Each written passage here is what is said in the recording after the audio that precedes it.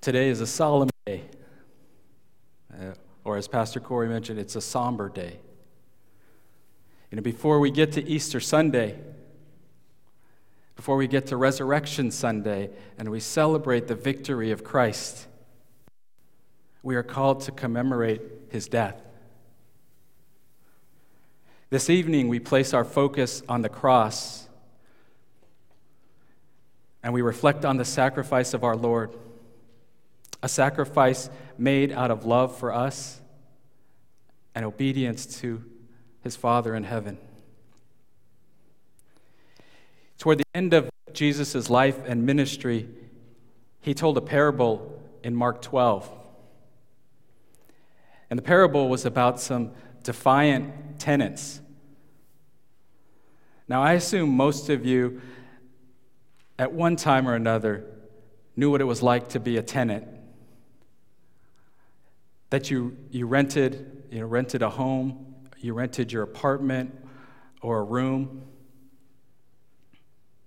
And so as a tenant, you're familiar with a rental agreement and the obligation of the landlord to provide the place, to keep the place up, right? And then for you to pay rent, for us to come up, right, with the rent that it costs to stay there each month. And I want you to just keep that relationship in mind as we look at this parable this evening, this relationship between landlord and tenant, and kind of what the obligations were here. So if you look in your program, I'm going to read from Mark chapter 12,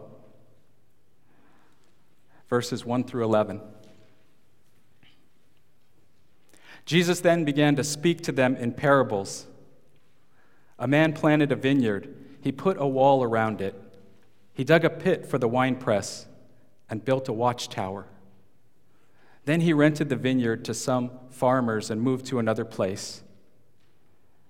At harvest time, he sent a servant to the tenants to collect from them some of the fruit of the vineyard. But they seized him, beat him, and sent him away empty-handed. Then he sent another servant to them, and they struck this man on the head and treated him shamefully. He sent still another, and that one they killed.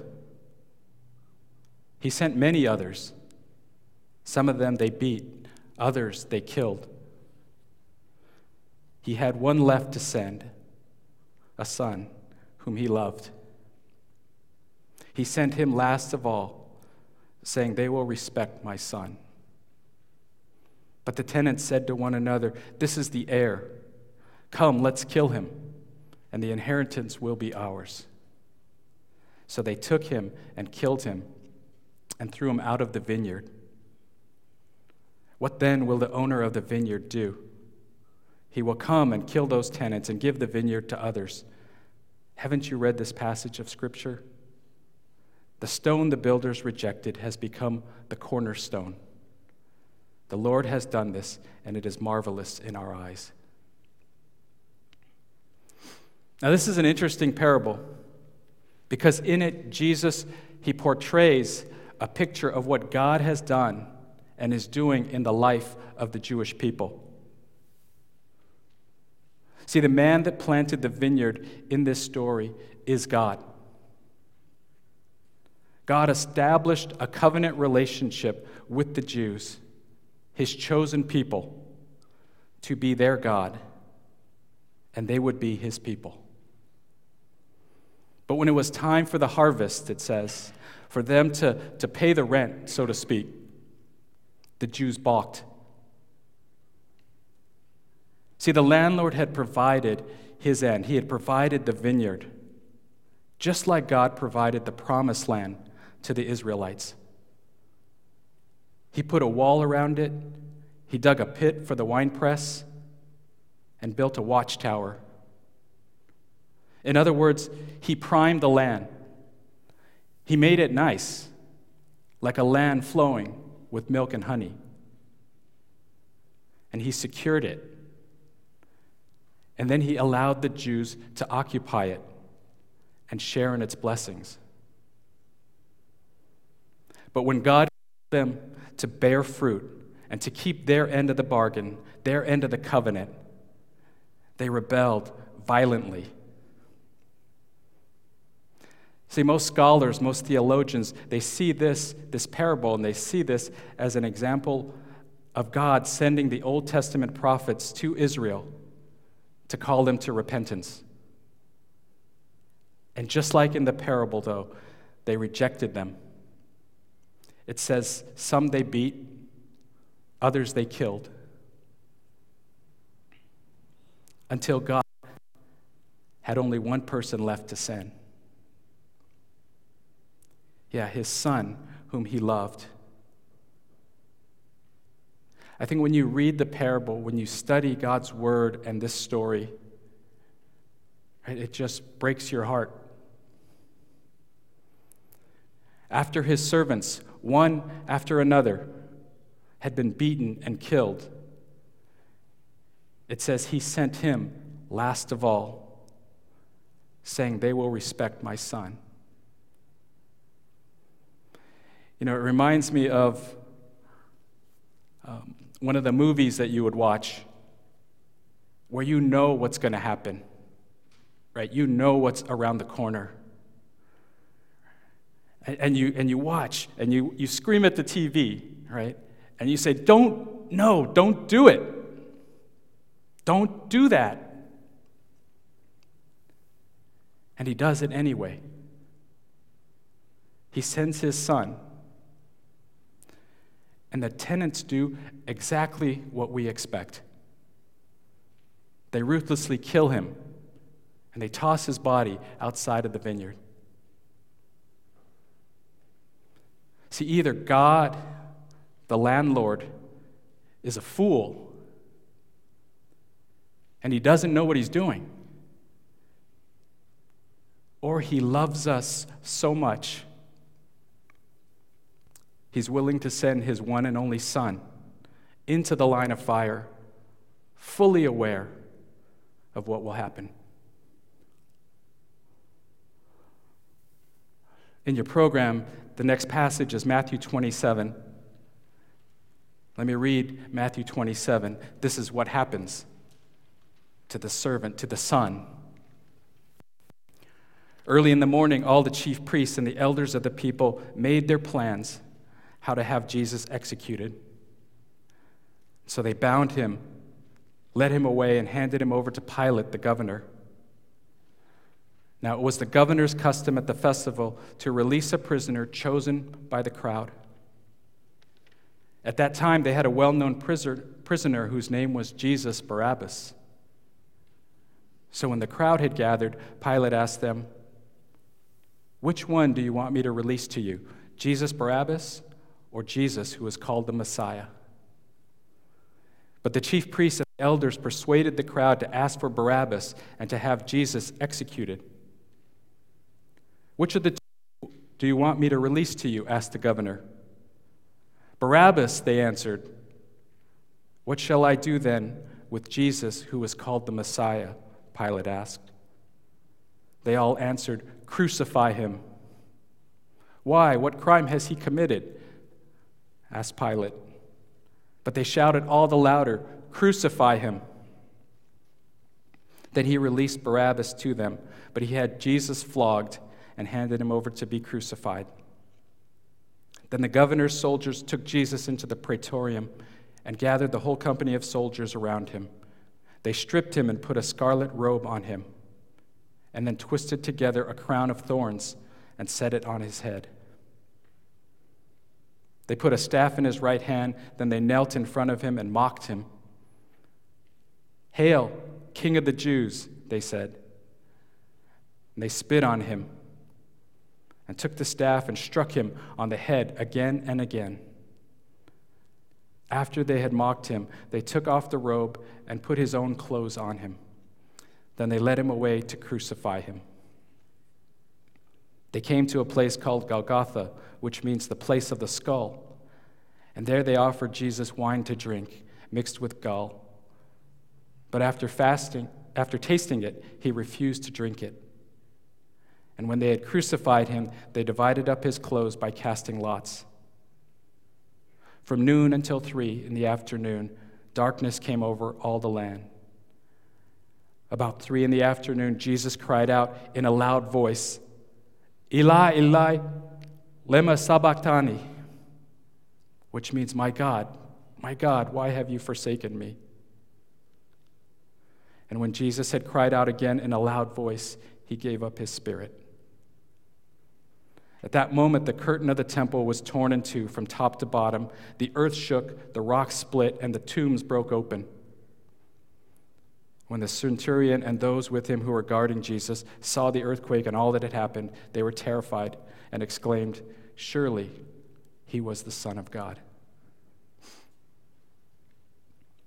So what happened to God's Son? He was rejected. He was condemned by his own people, the Jews. And they demanded that he be crucified. So the Romans took him. They tortured him. They mocked him, and they nailed him to a cross.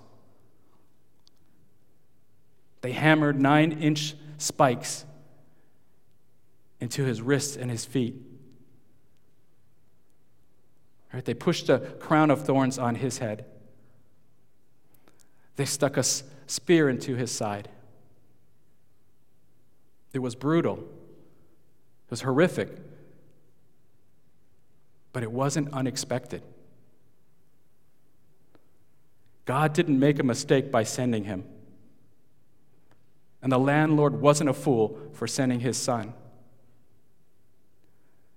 See, when we connect the parable to Jesus' death, we realize this is how the Jews treated many of the prophets and those who spoke God's word. And God's wrath would fall on them. He would take his blessing, he would remove it from the Jews and give it to others. Jesus' suffering and death was not a flaw, not an error in God's plan. It was the fulfillment of it.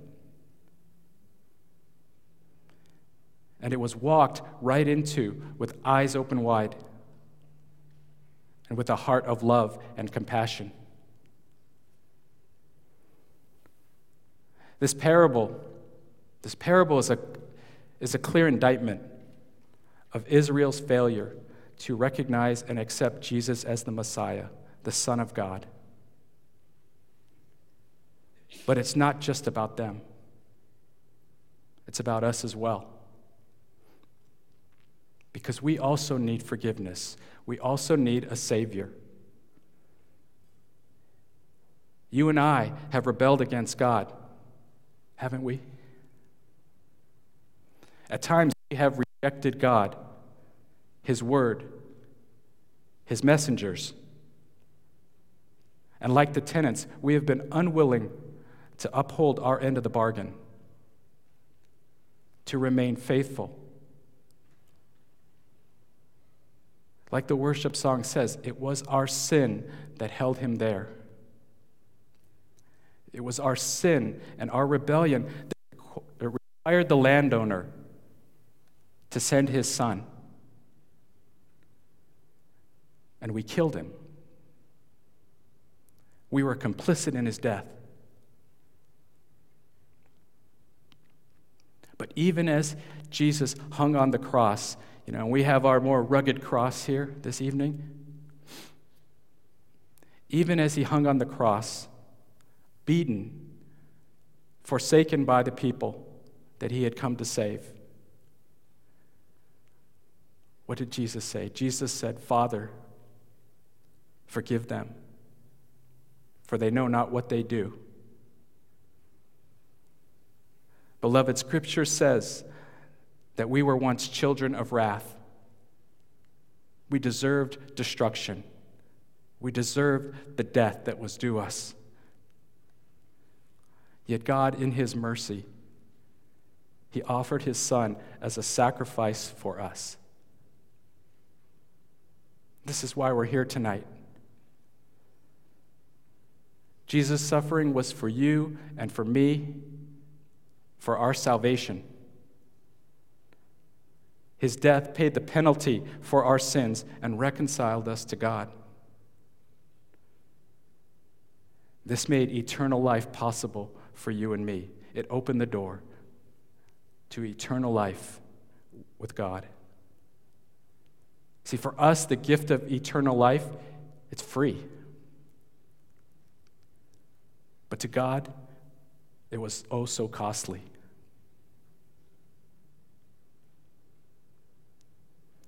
You know, if you're here in person, when you came in this evening, you picked up a piece of paper with the program. And did everyone get a piece of paper? Just a slip of paper? What I'd like you to do is to write your name on the piece of paper. Write just your name. And over the next several minutes, I'd like you to just hold on to that piece of paper, but I'd like you to pray quietly and to remember Christ's sacrifice. Reflect on what he did this Good Friday, and the death he died, the suffering and the sacrifice that he made, how he went to the cross on your behalf, how he paid the penalty for your sins, how he has reconciled you to God.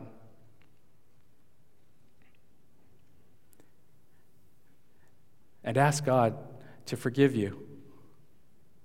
Ask God to renew a right spirit within you. Ask God to set you right with him.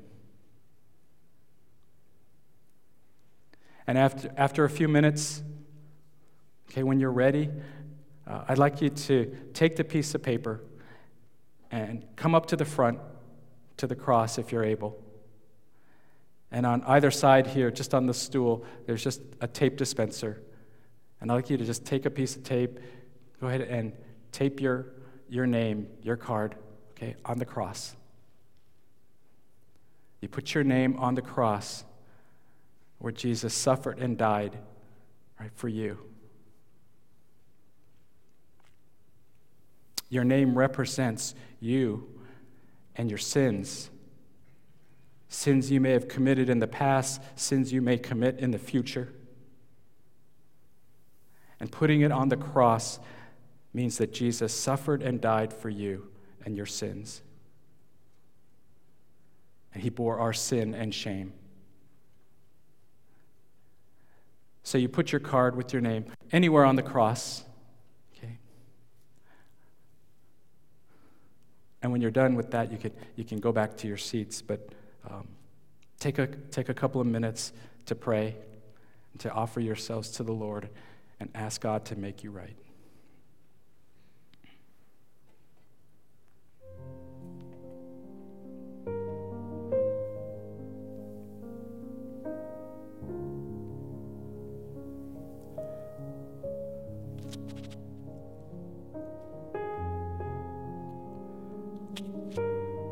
Colossians 2:14 says,